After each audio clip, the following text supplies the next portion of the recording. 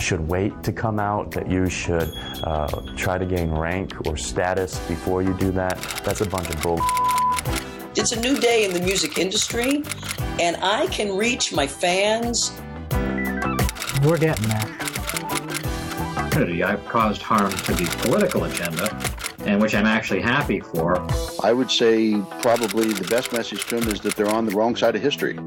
Whether you're lesbian, gay, bi, transgender, or whatever, love is love. Shout it out to the world. The Michelle Meow Show. Your A through Z, covering the LGBT, LMNOP, and everyone in between show. And now here's your host, Michelle Meow. Welcome to Little Friday. It is Thursday, July 29th, here on the Michelle Meow Show. I'm Michelle Meow, your host, and our producer, Jax, is in studio. What's going on, Jax?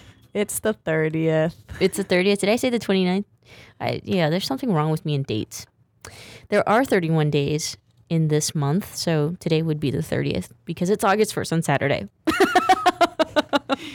I followed that. Sorry, guys. It's Little Thursday. Welcome. You already know the 30th. Thank you for correcting. All right. Geez, I feel like there's been so much going on in the news lately that we should probably take, a few minutes just to kind of go through what have been some of the most major headlines. First and foremost, today, breaking news, something horrific, actually, right, Jax?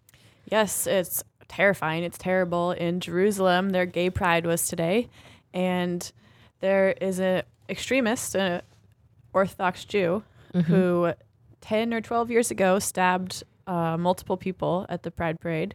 He got out of jail a few weeks ago, and today stabbed 6 people at the Jerusalem Pride. I believe 2 are in critical condition. Ugh.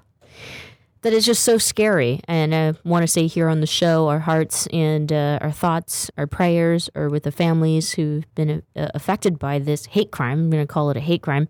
And also to Jerusalem. I hope that there's a moment of prayer and a moment of healing from this situation.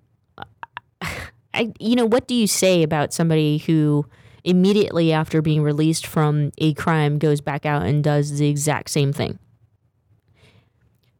10 or 12 years just sitting there and thinking about doing it again. Thinking about the next, yeah. So, mentally, this person is not okay. Yeah. So, well, some other headlines that have been impacting our social media feeds is a clip actually that we will play of Cara Delevingne, who is a model, a supermodel, but now dabbling into the acting world. Cara, is a big name, especially in the LGBTQI community. And she's, widely known for speaking up about these, label-less relationships or just being able to be who you are. She's had relationships with women, currently is in one with a musician who goes by the name St. Vincent. She also dated Michelle Rodriguez, is bisexual. But anyway, she was interviewed by a couple of hosts of Good Morning Sacramento, in which I have a lot to say about that, considering I go home to the Central Valley of California, and that's what I'm forced to watch. But why don't you listen to what has transpired? Because by now I'm sure you heard that, she had this very awkward interview with Good Morning Sacramento. Listen to this. Cara Delevingne is in the movie. She joins us live from New York City to talk about Paper Towns. Cara, good morning. Hey. Hi, how you doing? We're doing all right. Nice to have you here. So the movie is based on a best-selling book by John Green. You play Margot, the star character there. Did you get a chance?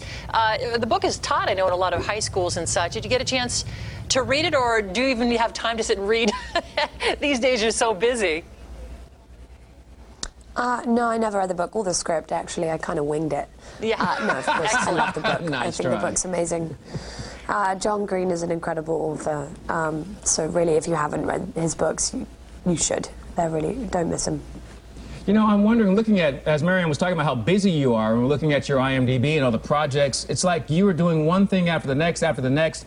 Do you find that it's easier for you to focus because you're so busy? If you had downtime, maybe it wouldn't be so easy for you? What do you think? No, I don't know where that comes from. No, I think it's not easier to focus. I love what I do. It's not crazy. It's my passion, all of these things. I've wanted to do this since I was young, so it's not too hard. Not too hard? All right. Yeah. What do you like about Margot? I'm living my dream. Specifically. Do you have anything in common with her? No, I actually hate her. Yeah, of course, we have a lot in common.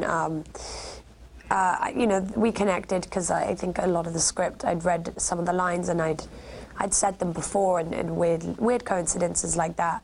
But again, I watched the film, and if it was me, if I was actually Margot, the whole movie would be different. So, really? We're different as well. Hey, I want to jump in here. First of all, I love the movie. I love the author. I know I'm out of the demo, but I still really dig this movie. This is the teenager I always wanted to be because they're eloquent. They speak like middle-aged screenwriters rather than the awkward, dopey adolescent that I was. So I love it. Now, with that said, I saw you in London talking a couple weeks ago on TV, and you seemed a lot more excited about it than you do right now. Are you just exhausted? No. I'm still very excited. The premiere was last night. It was an emotional night. It felt like the end of an era, but I'm not any less excited than I was a couple of weeks ago. Maybe I had a bit more energy. It's the morning. You do seem a bit irritated. Perhaps it's just us. Yeah, I think it's just you. I think it probably is us. Yeah. Well, then on that note... We figured as much. We'll let you go then. How about that? We'll let you go take a little nap, maybe get a Red Bull. How about that? Cara Delevingne, thank you so much for your time. Paper Towns coming out too. She's also in that Taylor Swift video, Bad Blood. Everybody probably recognizes her from that as well. Yeah, stretch out and see it, won't you? It's a good movie. That's so funny. Let's tune in and see what you... with the bar. That's got to be the death of their career if it's not already dead. These hosts were incredibly rude. I'm sure that they'll never get asked to do, one of these press junkets for the celebrities who come through town with new movies. I can't believe they just did that. Yeah. They just ruined everything for themselves. Right. It's not Why would anyone want to go on their show if they're going to, let's make fun of our guest who's actually much more successful than us. Right, exactly. It's not like you're like Al Roker or what's that guy, even that bald guy who has his own helicopter, Matt Lauer, and, those, you know what I'm saying? First of all, being me and doing this and knowing that you must humble yourself, and when these opportunities come, Cara Delevingne is going to increase your ratings just by breathing on your show, just by you being able to tweet to the world that, hey, Cara Delevingne is going to be on the show.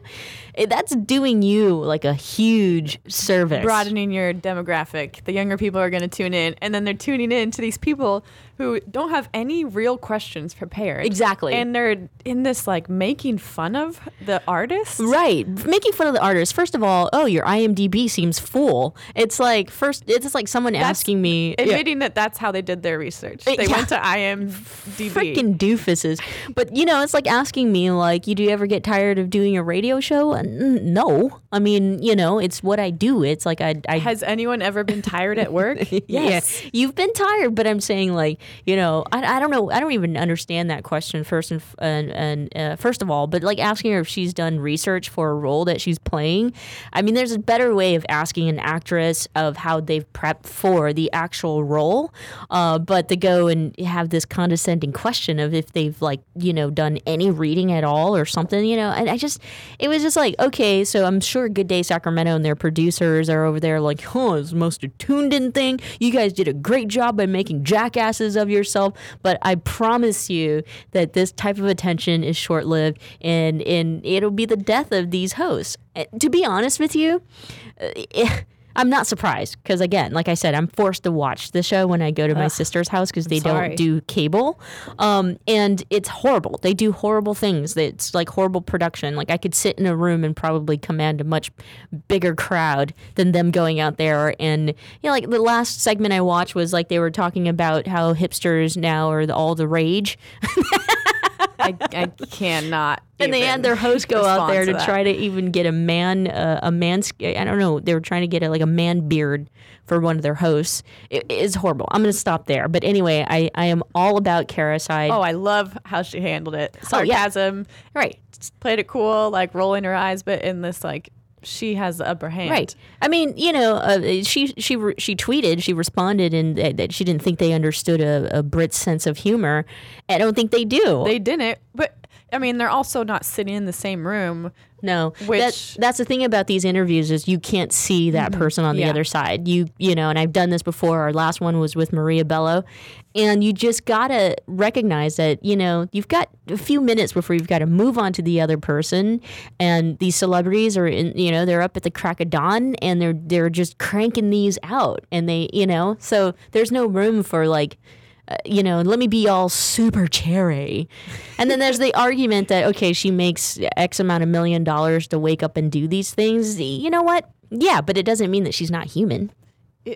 She can be herself. Like, right. She's an actress. Right. She doesn't have to. Right. Anyway, I don't know. Yeah, Kara, if you want to come on our program, I promise you, we will be respectful. We will be intelligent. Sarcastic as you want. You can be sarcastic. We will find it entertaining. You can be sleepy. We'll still find you extremely sexy and cool. Got that smoky eye. You're right. Yeah. And that raspy voice. I love it. Anyway, so, more headlines. Hey, I wanted to bring this up to you. I read this, just really quick. We don't have a clip on it or anything, but there's a lesbian out there who's promoting a GoFundMe page who's a butch lesbian but wants to or has made the decision to go back to being straight. And so in order to do that, she needs to go out and buy all these new clothes, feminine clothes. So she has a GoFundMe page. Wait, she's being serious? She's being serious. It's being, people are super pissed about it. Like, I feel like she's got to and then be like, haha, fooled you. Thanks for the money. I'm super gay. Right. But yeah, exactly. I just want to put it out there. There are crazy people out there. It doesn't mean that gay people are crazy. Yeah. Our next big news of the week, of course, you've heard the Boy Scouts have decided or have voted and have progressed in their policy in that they're opening up the policy to include gay adults. And here is the message from Robert Gates. Every day in every community in America, Scouting is changing lives, teaching young people skills and leadership, helping them build character and integrity. As I said during our national annual meeting in May, due to the social, political, and legal changes taking place in our country and in our movement, I did not believe the adult leadership policy could be sustained. Any effort to do so was inevitably going to result in simultaneous legal battles in multiple jurisdictions and at staggering cost. The best way to allow the BSA to continue to focus on its mission and preserve its core values was to address the issue and set our own course, and that's what we've done. On Monday, July 27th, and that's what they've done. So what incredible new message from Robert Gates and the Boy Scouts of America. I think that's a great step in equality here for this country. And last news for you, Caitlyn Jenner, of course, the I Am Kate show, the journey of her transition, has it's launched. It played on Sunday on E! Entertainment. So we just wanted to play the trailer to remind you to tune in as you'll learn, Caitlyn's own personal transition and how this can improve your education regarding trans issues. So many people go through life and they never deal with their own issues, no matter what the issues are. Ours happen to be gender identity. But how many people go through life and just waste an entire life because they never deal with themselves to be who they are? You go through all of this stuff. And you start learning kind of the pressure that women are under all the time about their appearance. I never had until a couple of weeks ago. Actually, a professional come in and do my makeup. What a difference. Okay, we're officially off the property. We're out into the world. It's so bright out there. Look at that. Isn't it great that maybe someday you'll be normal? Well, just blend into society. You are normal. Put it this way. I'm the new normal. I'm the new normal. I love that. So tune in. I think it's Sunday nights on the E! Entertainment Network. I'm sure it's out there on the internet for you to find out. We're going to take a quick break, but when we come back, our guest is Allison Wright, who is with the Gay and Lesbian Advocates Defenders, and we're going to talk about Walmart. Yes, Walmart is in the news, and there is a discrimination case. So don't go away. We'll be right back.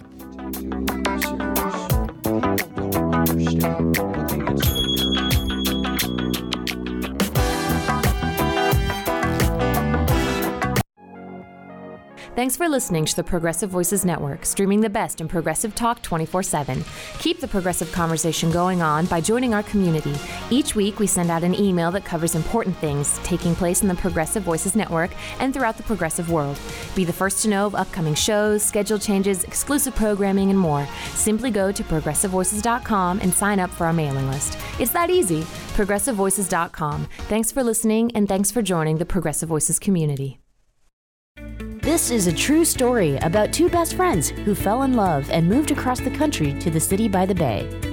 After many years of dating, Jen and Jacqueline are now planning their dream wedding. It's a big moment in everyone's life when you say I do, especially when you can make choices for your authentic life and your loved ones too. Congratulations, Jen and Jacqueline. Live your authentic life. A special message brought to you by Weatherford BMW. Babe, I think we're ready. We're really doing this. Yeah, I'm ready for our family. So where do we start?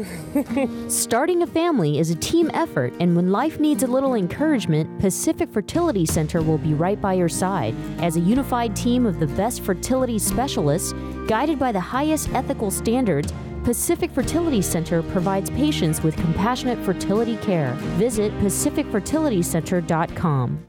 You're listening to the Progressive Voices channel on TuneIn. Please help us grow. Tell your friends to tune in to Progressive Voices. Find out more at progressivevoices.com. And now, back to the Michelle Meow Show. Welcome back. Thanks so much for joining us here on this little Friday, and that is Thursday, July 30th. I'm Michelle Meow, your host. And back there in studio punching, doing amazing things is our producer, Jax. On the phone with us, our next guest is Allison Wright, who is with Gay, Lesbian Advocates and Defenders. And we're going to be discussing a situation with Walmart. Just a few days ago, a coalition of 12 organizations sent a letter to Walmart CEO Douglas McMillan asking that the company settle a class action lawsuit that alleges that employees married to same-sex spouses were discriminated against because they were denied health insurance benefits, or their spouses were denied health insurance benefits. So to help us navigate this and tell the story correctly is Allison. Allison, welcome to the show. Hi, Michelle. Thanks for having me.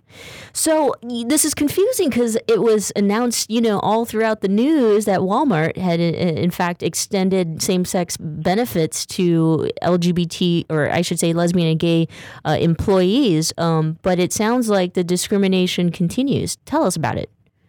Well, actually, Walmart did alter its discriminatory policy, I believe, last year. However, that doesn't excuse the harm that has been suffered by other Walmart employees who tried to enroll or could have enrolled their same-sex spouse to receive spousal health benefits through Walmart. For example, our lead plaintiff, Jackie Cody, her and her wife have suffered at least $150,000 worth of medical debt because they were unable to find insurance when Walmart repeatedly denied Jackie's request to enroll her same-sex spouse into their spousal health program. And so, and if this is all the couples who were denied, especially before they had altered their policy, I'm guessing that there's more than one, couple that have been discriminated against who have worked for Walmart or who are currently working for Walmart, right? Yes, absolutely. We actually filed a class action against Walmart. So we're estimating anywhere between hundreds to thousands of people may be part of this class, but only time will tell. But most importantly, what we're looking for is for Walmart to do the right thing and to help cure the harms that people have suffered, like Jackie Cody and other Walmart employees. The letter that I had mentioned that was sent to Walmart CEO was signed by, a total of 12 organizations, including GLAAD, signed by National LGBTQ Task Force, the National Women's Law Center, Pride at Work, Freedom to Work, some, labor organizations. And, have you gotten a response from Walmart at all? No, we are still waiting to hear from Walmart about the suit. We did go through the EEOC process. So the EEOC is the Equal Employment Opportunity Commission, and they're the federal agency in charge of enforcing Title VII of the Civil Rights Act. So before filing suit, you have to file a charge of discrimination with the EEOC. So we went through that formal procedure first, and unfortunately conciliation through the EEOC failed. So now we're hoping that now that we've filed a complaint against Walmart in Massachusetts District Court, they will again come forward with a resolution. Right. I'm hoping that it's also fast and soon because they're very, quick to have at least, public marketing messages that is inclusive of our community participating in pride organizations and also, at least responding to religious freedom bills. I think that doing something like this from the legal perspective and providing from those who have been harmed would be something that they need to do, right?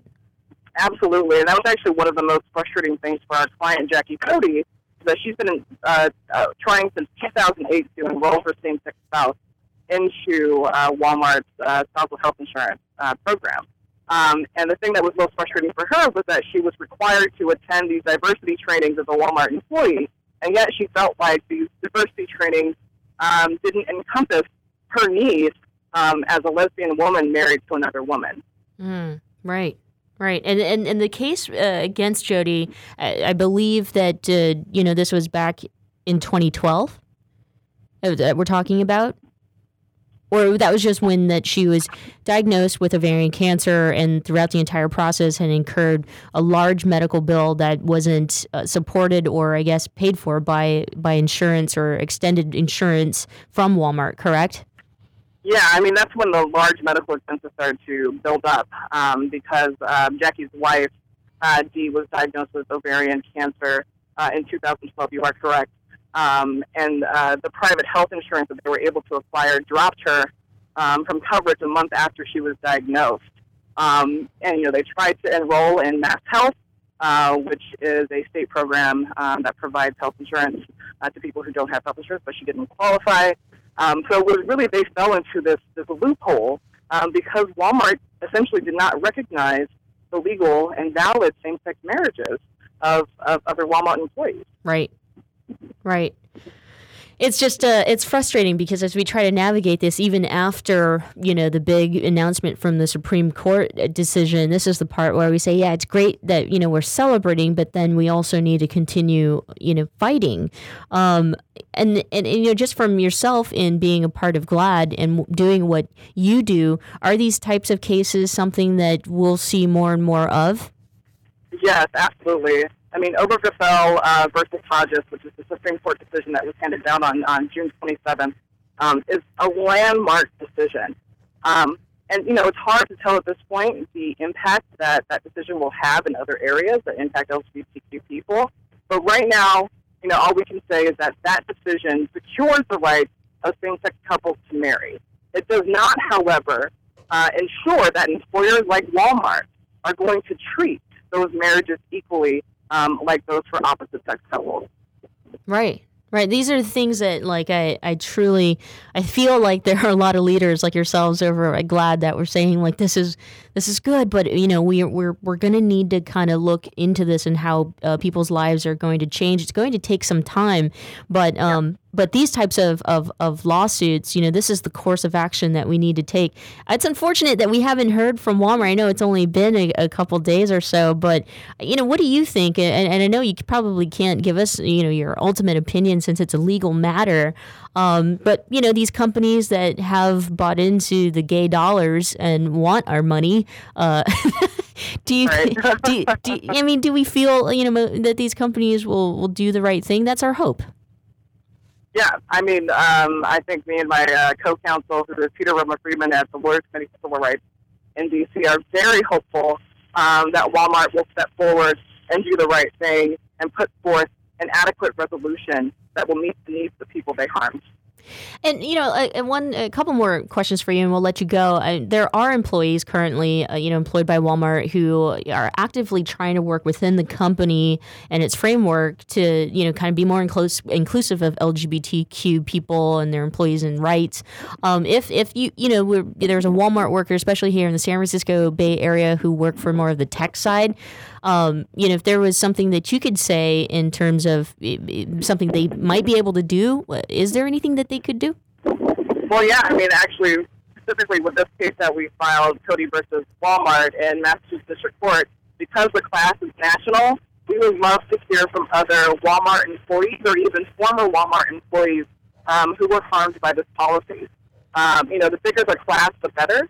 So if they could put us in touch with gay and lesbian advocates and defenders, you can go to our website, www.glad.org, to get in touch with us or some contact information there. And I think, the most important thing is to never give up. It's really hard working, trying to get the largest employer in the United States, which is Walmart, to change their policies and to be more inclusive. It takes time and it takes energy. I said all the people who are doing that great work on the ground out there is to keep going. In any way that GLAD can be of service, we will always answer the call. Allison, thank you so much for your time and for discussing the issue with us. I think it's a great example of how we continue fighting for our rights. Absolutely. Thank you for having me, Michelle. Allison Wright, she is with the Gay and Lesbian Advocates and Defenders. If you need information on their website, we'll also post it up at my website, michellemeow.com. Don't go away. When we come back, we have a special author who will be in studio. And he actually lived in San Francisco, but moved away. Lived in San Francisco for 16 years. And there's this thing about, those who have lived in San Francisco. We just find it to be this mythical and magical city. And we have this affection and this love for this city. However, it's not that easy living here, though. So we'll find out, kind of his story and what his new novel's all about. Don't go away. The Michelle Meow Show continues right after this.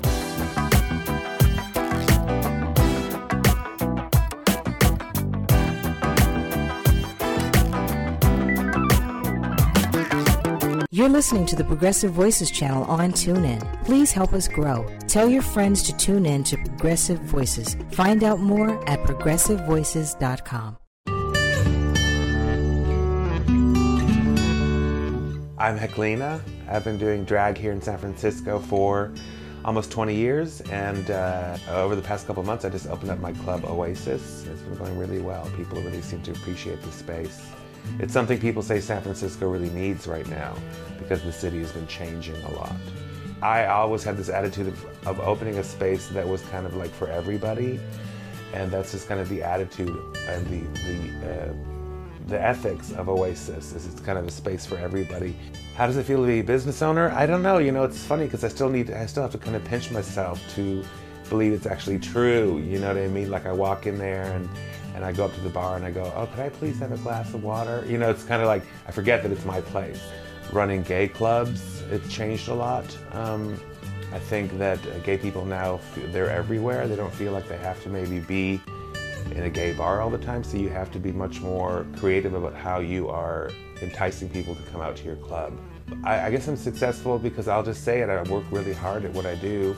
I also like to provide a really quality experience for people. So yes, people will pay to see my shows and pay to come to my club, but I always like to give them something that's worth it. The experience that they'll leave my shows going, okay, that was worth it. You know what I mean? That's just always been my attitude. Just to entertain people, and so it seems like that works. I would say to young kids, just kind of form your own identity, and don't let others dictate how you should behave or think. You can always go to sfoasis.com to find out about all the entertainment and nightlife that we have going on at Oasis. If you want to see drag, we've got that for you. If you want to see some queer hip-hop parties or queer dance parties, we have that for you. Spotlight on Success and Achievement, brought to you by Wells Fargo. Together we'll go far. And now, back to the Michelle Meow Show.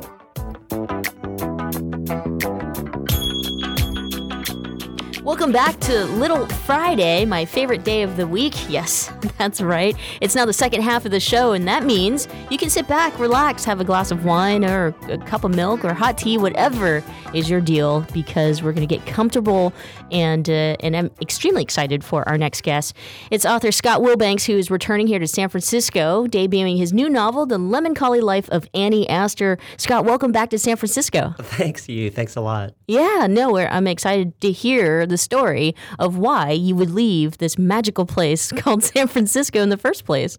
Do you want to answer that now? Yeah, let's do it. I'm a DOMA refugee. How's that for starts? Yeah. I moved to New Zealand 5.5 years ago to marry my husband. We had been together for a couple of years before that, and we were doing everything we could to bring him over to the States, but going through the proper channels was simply too complicated.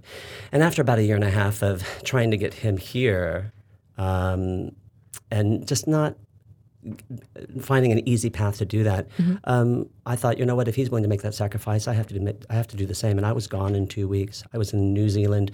I packed 2 suitcases. Wow. And I was there within 2 weeks of making the decision. Wow. And so since then, I mean, now here we are. DOMA's been repealed. The Supreme Court has ruled, on our behalf. I mean, we have marriage equality in all 50 states. How does that make you feel? Well, it's pretty amazing, actually. It's kind of yay. Where were you a couple of years ago? Yeah, exactly. So any plans at all in returning for good? Are we going to have to ship you back after this book tour? Listen, I have to tell you, New Zealand is pretty special, like San Francisco, but it's a different kind of special. Did you ever see any of the Lord of the Rings movies? Yes. That's New Zealand. Right. And it's a socially progressive country. The people are lovely, but honestly, San Francisco is my home. Yeah. So we'll be finding our way back. Yeah. So that's, a great segue to why you're here, which is this incredible new novel that you've got, The Lemoncholy Life of Annie Aster. Congratulations, by the way. Thank you. Now, this book, it's in San Francisco. The setting is in San Francisco. So yes. I wanted to ask, the inspiration behind the book, was it, because you missed the city so much, or? Oh, you're getting right to the heart of it. The inspiration behind the book, prepare yourself. It was a botched first date. A botched first date. That must have been a botched first date with your now husband? No, it was before I met Mike. So I was actually having coffee with this gentleman. I was very nervous, and I thought that things were going really well until halfway through the conversation he said, I think we're destined to be great friends. Oh. Which kind of put the kibosh on the conversation. Yeah. And so I got in my car with my tail tucked between my legs, and as I was driving home, I actually made up the 2 characters in my book in my head. And one of them, Annie, who is this San Francisco eccentric who only wears Victorian clothes. And I created this other person, her name is Elspeth Grundy, who's this dowdy old school marm who lives in a Victorian wheat field. And Elspeth, she's a bit of a character. She has an arsenal of curse words that'll make a sailor blush, and this take no prisoners attitude. And I built them in my head, and then when I got home, I had Annie write a letter to Elspeth asking for love advice for her love-struck friend, me, and I sent it to my date's work email address. Oh my gosh! Wow. Yeah, that's kind of extreme, isn't it? Yeah. But in the book itself, I mean, that letter, though, it's a whole new different kind of letter. Yes. Right? Yeah. Well, here's the funny thing. I emailed it to him. The next day, I got a phone call from his office, and he was laughing his butt off. I could hear laughter in the background. Apparently, my email had done the rounds at his office. No. And he said, where did this come from? And I was like, oh. And he said, Annie has to write more. And I said, sadly, she can't. And he said, well, why not? And I said, well, because Elspeth has to write back. It's only polite. As if that's, the most obvious thing in the world. And there was a big pause, and he said, am I Elspeth? I went from thinking this guy is just somewhat of a jerk to to thinking, okay, now he's well, he was definitely not a jerk. He's one of those guys that believes in dream catchers. He's very spiritual, soulful. Oh, okay. And gave me this whole, I think we're destined to be great friends, because he was trying to let me down easy. But that got me a second date. I'm sorry, I'm a lesbian, so for me, letting down, I mean, maybe in the gay male world, like, just, cut straight to the point. Well, First date, it's not working out. Well, he, I think he was just trying to be nice to me. Yeah. But I got to tell you, it got me a second date, and it got me a letter from Elspeth. And then Annie wrote back to Elspeth, and we started corresponding. And Wow. I kind of acted as the director. And he would take the part of Elspeth, I'd take the part of Annie. And to be perfectly honest, Elspeth's grammar was really, really awful back then, so I had to correct a lot of her grammar. And that actually created I took these letters and I put them in a little pile. And that was the inspiration.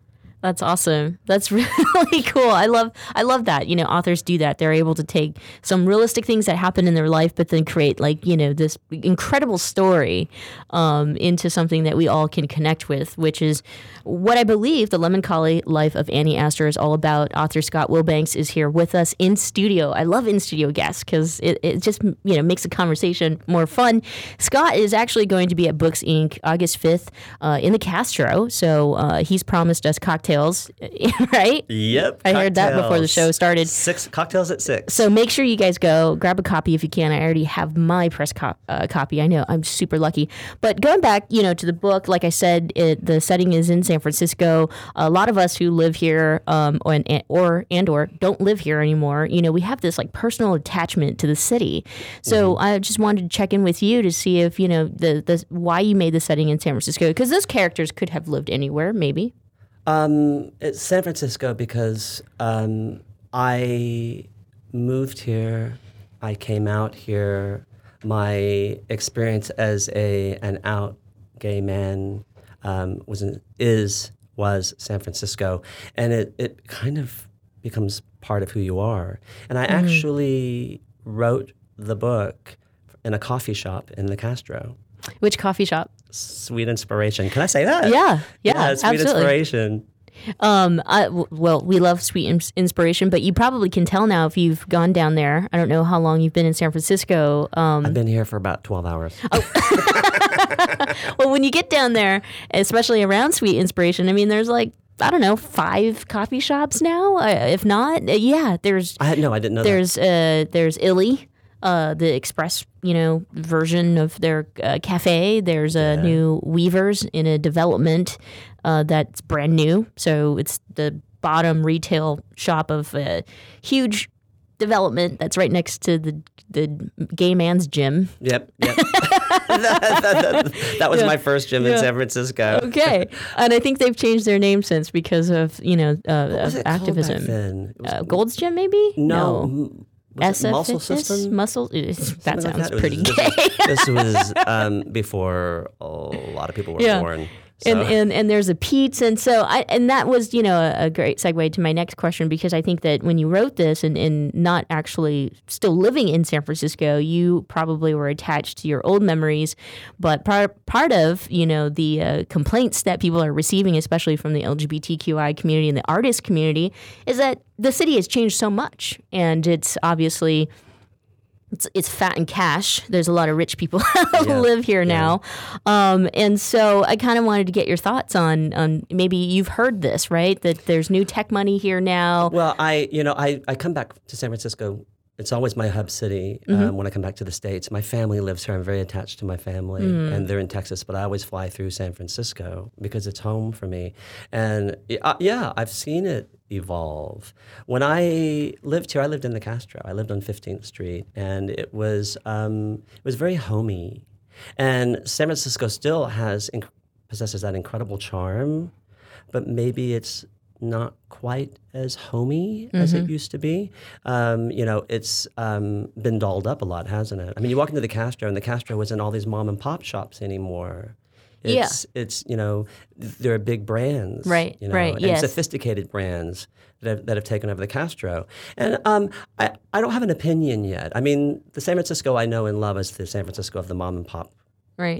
Retail outlets. Well, and going back to your novel, your publicist wrote this to me, and it struck a chord, because in talking about the different people now that live in this general area, more and more people are becoming marginalized. So, the artist group, in which as a novelist and author, you're definitely a part of that, versus being, somebody that works for Google, for example, right? Yeah. And people of color, people living with HIV/AIDS. I mean, probably the San Francisco that you were used to, more and more of us are being marginalized. But she wrote to me that this book, at its core, is a story about the marginalization of misfits and the cycle that perpetuates it. So Yes, I wanted to ask absolutely. you about that.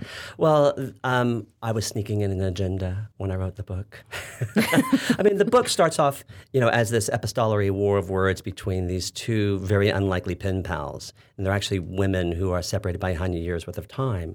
And then it kind of evolves into a mystery in which these two women have to solve the riddle of this hiccup in time that has brought their two homes together, because one woman lives in San Francisco, contemporary San Francisco, the other one lives in Victorian Kansas, and they have to solve this riddle before one of them is convicted of a murder that is yet to take place, yet somehow already did.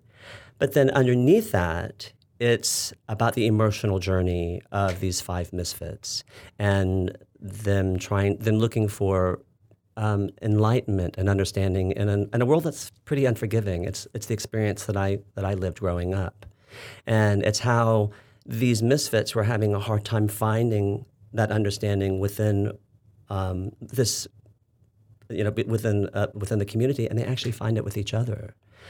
So, Wow. but yeah, and they're all marginalized for different reasons, because we're good at that, aren't we? I was going to say, I mean, even just thinking about the reason why you left this country. Yes. Yes. Yeah, you probably I thought that maybe that might also be a premise for the book too, in feeling that you obviously it could not be included, you and your partner, your relationship at the time. Well, I was, God, I hate to say this because it makes me sound better. But I think I did resent it a little bit that I couldn't bring Mike here. This is the country where I was born. This is where I was raised, and my family's here. And I couldn't bring him here, and I was not afforded a right that everybody else has. And so there was a little bit of resentment there. But then you move to New Zealand, and you're like, oh my gosh, this place is pretty amazing. We'll get to that later in the after we take a break. I want to hear a little bit more about your adventures in New Zealand. But focusing on the book and Annie Aster, I mean, you kind of went into the synopsis a little bit. So does a murder actually take place? Is there any blood and gory or drama in this? This book splatters itself all over the place, so there is a murder. It's kind of a genre hopper, actually. That sounds like a gunshot wound for sure. Because I know of if you can explain the note at the very beginning, it actually is it's almost like a threat, right? That Annie receives in the mailbox of. Well, that's Elspeth just being Elspeth. So at the start of the book, Annie is. She lives in San Francisco. She lives in this stick Victorian off of Dolores Park. And she has this gorgeous little tea garden in her backyard, typical San Francisco tiny backyard. And she goes out every morning to have her tea and her biscuits. And she walks out into her backyard this particular morning, and her backyard is no longer there. It's been replaced by a rose garden. And surrounding the rose garden is a picket fence, and on the other side is this wheat field. And at the end of this wheat field is this cabin. And Elspeth happens to live in this cabin, and Elspeth's not too thrilled with the fact that Annie's house has just landed itself on her back 40. So she sends her a letter saying, get off my property. Right. She basically says trespass is dealt with at the business end of a shotgun in these parts. Gosh, that is so incredible, because it's like I can, your vision, your imagination is just so.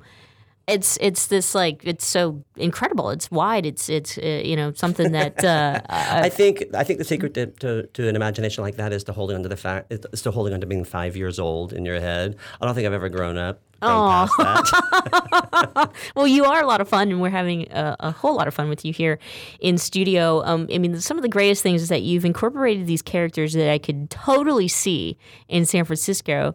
But the sad part is that they're just a lot fewer now. these types of characters or new characters. You talked about the small backyard in San Francisco, Dolores Park, and now I look back at Dolores Park. It's been remodeled. Mark Zuckerberg, the CEO of Facebook, lives near there. And I didn't know that. Yeah, Wow. he's spending $10 million on top of the $1 million or billions that he's already spent, and so it's like. It's so cool to have a novel that's debuting here in San Francisco, that's set in San Francisco, but during a time or these characters that once were around are not anymore, because it kind of gives us the memories of what a cool, magical place this city is. We got to take a quick break, but when we come back, we'll continue our discussion with Scott Willbank. He's the author of The Lemoncholy Life of Annie Aster. Don't go away.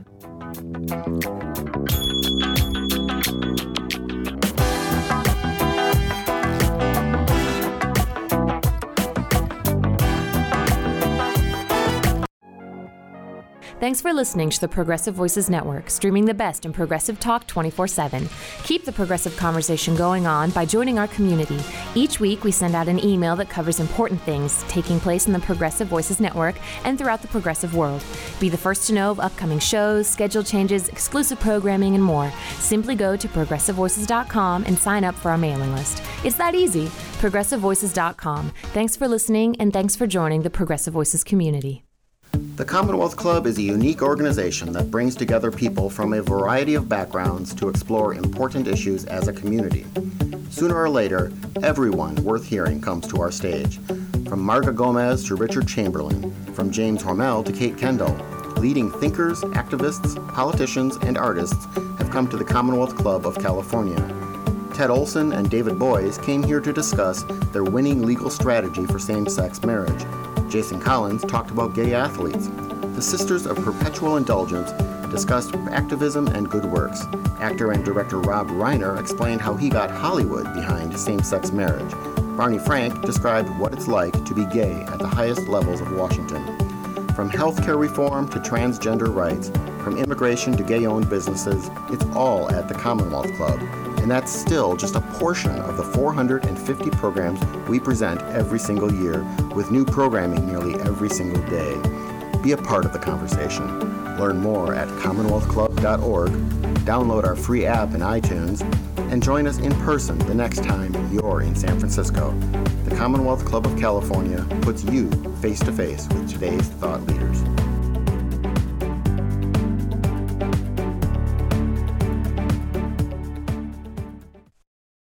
This is a true story about two best friends who fell in love and moved across the country to the city by the bay. After many years of dating, Jen and Jacqueline are now planning their dream wedding. It's a big moment in everyone's life when you say I do, especially when you can make choices for your authentic life and your loved ones too. Congratulations, Jen and Jacqueline. Live your authentic life. A special message brought to you by Weatherford BMW. Babe, I think we're ready. We're really doing this. Yeah, I'm ready for our family. So where do we start? Starting a family is a team effort, and when life needs a little encouragement, Pacific Fertility Center will be right by your side. As a unified team of the best fertility specialists, guided by the highest ethical standards, Pacific Fertility Center provides patients with compassionate fertility care. Visit pacificfertilitycenter.com. You're listening to the Progressive Voices channel on TuneIn. Please help us grow. Tell your friends to tune in to Progressive Voices. Find out more at progressivevoices.com. And now, back to the Michelle Meow Show. Welcome back. Thanks so much for joining us on this little Friday. It's Thursday, the 29th. We have just a couple more days. Actually, yes, today, tomorrow, and then it's August, which means pretty much a little over halfway through the year. I don't know why. It kind of scares me. It feels like I'm getting old way too quickly, which is why we should just have fun in the studio with our guest, Scott Willbank. Scott, thanks so much for being with us today. Thank you. So we were talking a little bit about, your novel that you're debuting here in San Francisco. You'll be at Books Inc. August 5th. For those of you here in the Bay Area, please go check him out, check out the novel, and also come have a drink with Scott. But we talked a lot about the main characters, Annie and Elsbeth, right? Elsbeth. I'm sorry. Very close. Trying to, give her a more masculine name because that's okay. what I called you lesbians producer do. Jock. Yeah. But I'm interested, to know if there are any LGBTQI characters in your book, just because, you are a gay man. Yes. Well, actually, the answer to that is yes. The primary storyline is the one that we discussed earlier, but there is a secondary storyline, and it involves Annie's best friend. His name is Christian Keebler, and Christian is burdened by a secret that's buried so deeply within his subconscious that it's left him with a stammer. And the secondary storyline also involves a gentleman by the name of Edmund who brings that secret to the surface. And both of these guys are, again, two misfits. Christian has this secret that leaves him as a loner. And Edmund he's a functional drug addict.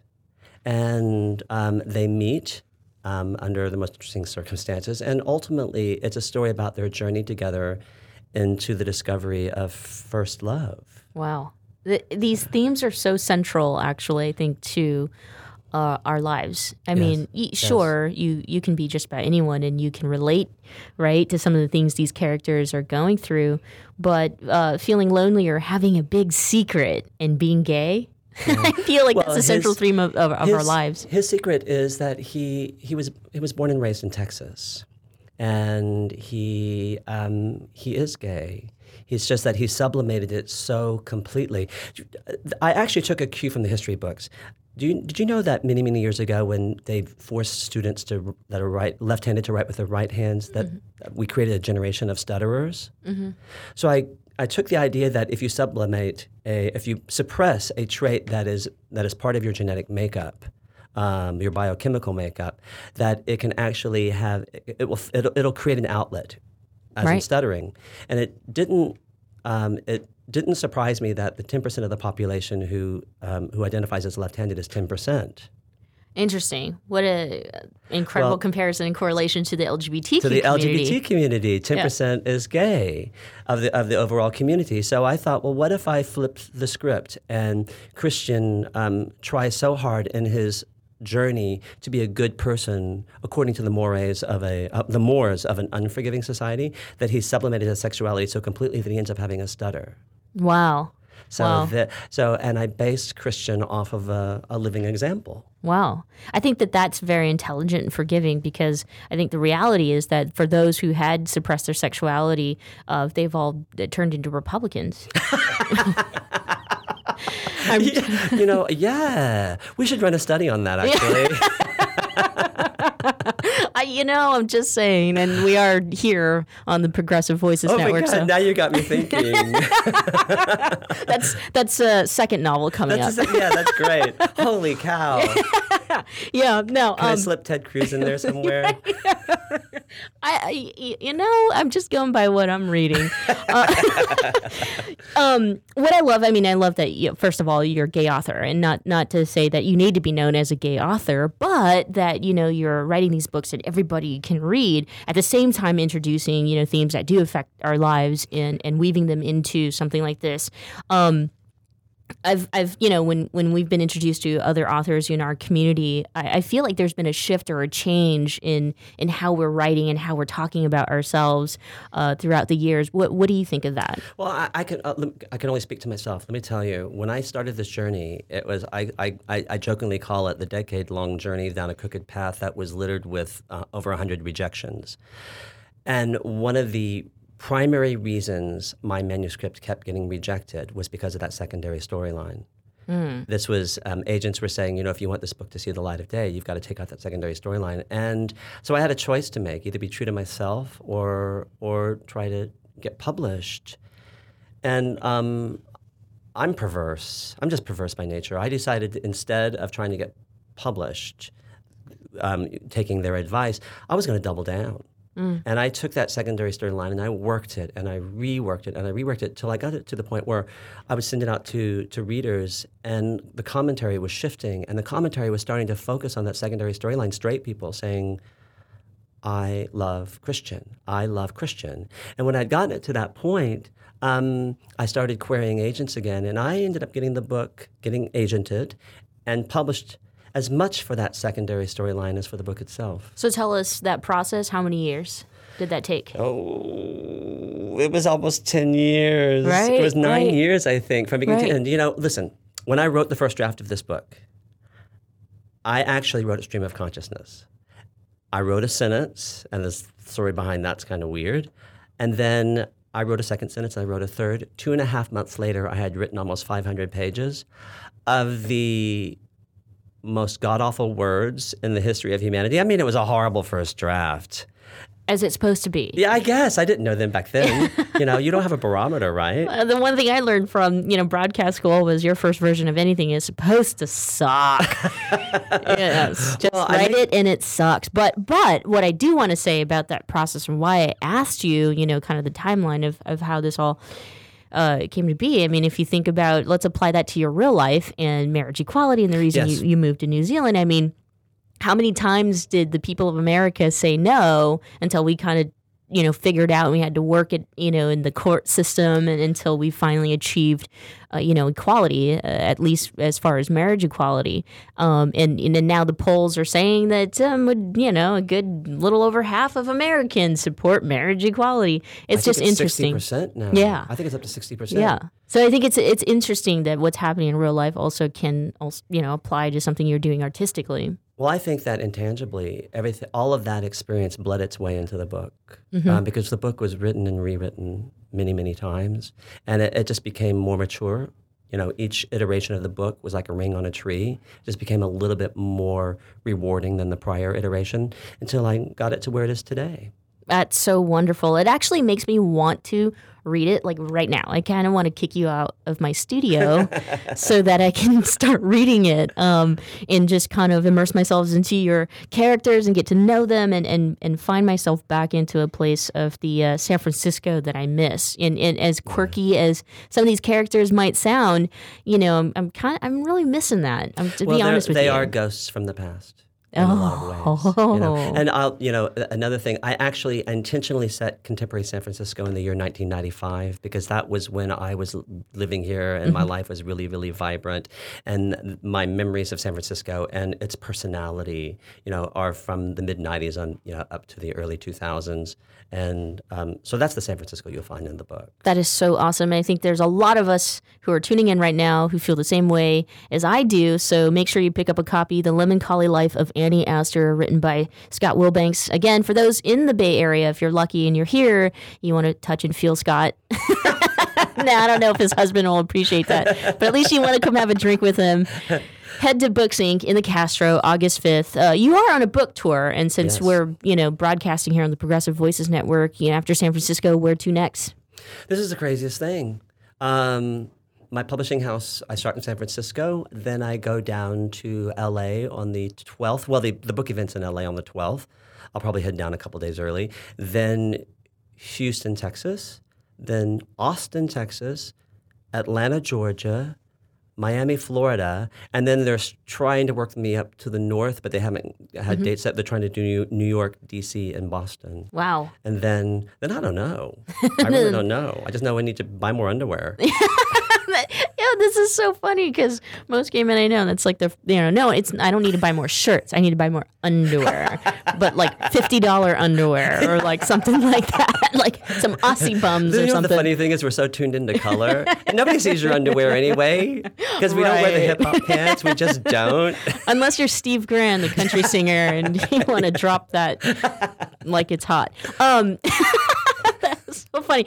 We didn't mention the time though. So at BookSync, it's 6 o'clock, 7 o'clock? 6 o'clock for cocktails if you want to show up and get liquored up. Yes, and nice. And then the actual book event is at 7, and you might want to be liquored up for that because I'm actually going to have to talk. Oh, whatever. You've done a fantastic job here talking about your book. You're making two lesbians want to run off and get to know Annie Aster. So that's incredible. Hey, Scott, it's been really fun having you here on the program and in studio. Thank you so much for this novel. I think this is just what we need right now, especially Gay San Francisco. Thank you very much. It's been a real pleasure. You've been fantastic. That's awesome. I got a compliment in there too. That is so incredible. Thanks for tuning in here to the Progressive Voices Network. We'll be back tomorrow at the same time, 4 o'clock Pacific Standard Time. We're broadcasting John Zipper's week-to-week roundtable political talk. So if you're into politics, which I know most of you are here in the Progressive Voices Network, you'll want to tune in. For everything else, you can head to michellemeow.com. We replayed a couple of our television shows yesterday, and that is for a reason. We'd like to remind you that we also do a local television show here in San Francisco for Coffee TV, and some of the cast and characters are pretty awesome, so you can head to michellemeow.com and check it all out. I will talk to you guys all next week, back Monday at 4 o'clock Pacific Standard Time. Have a great weekend.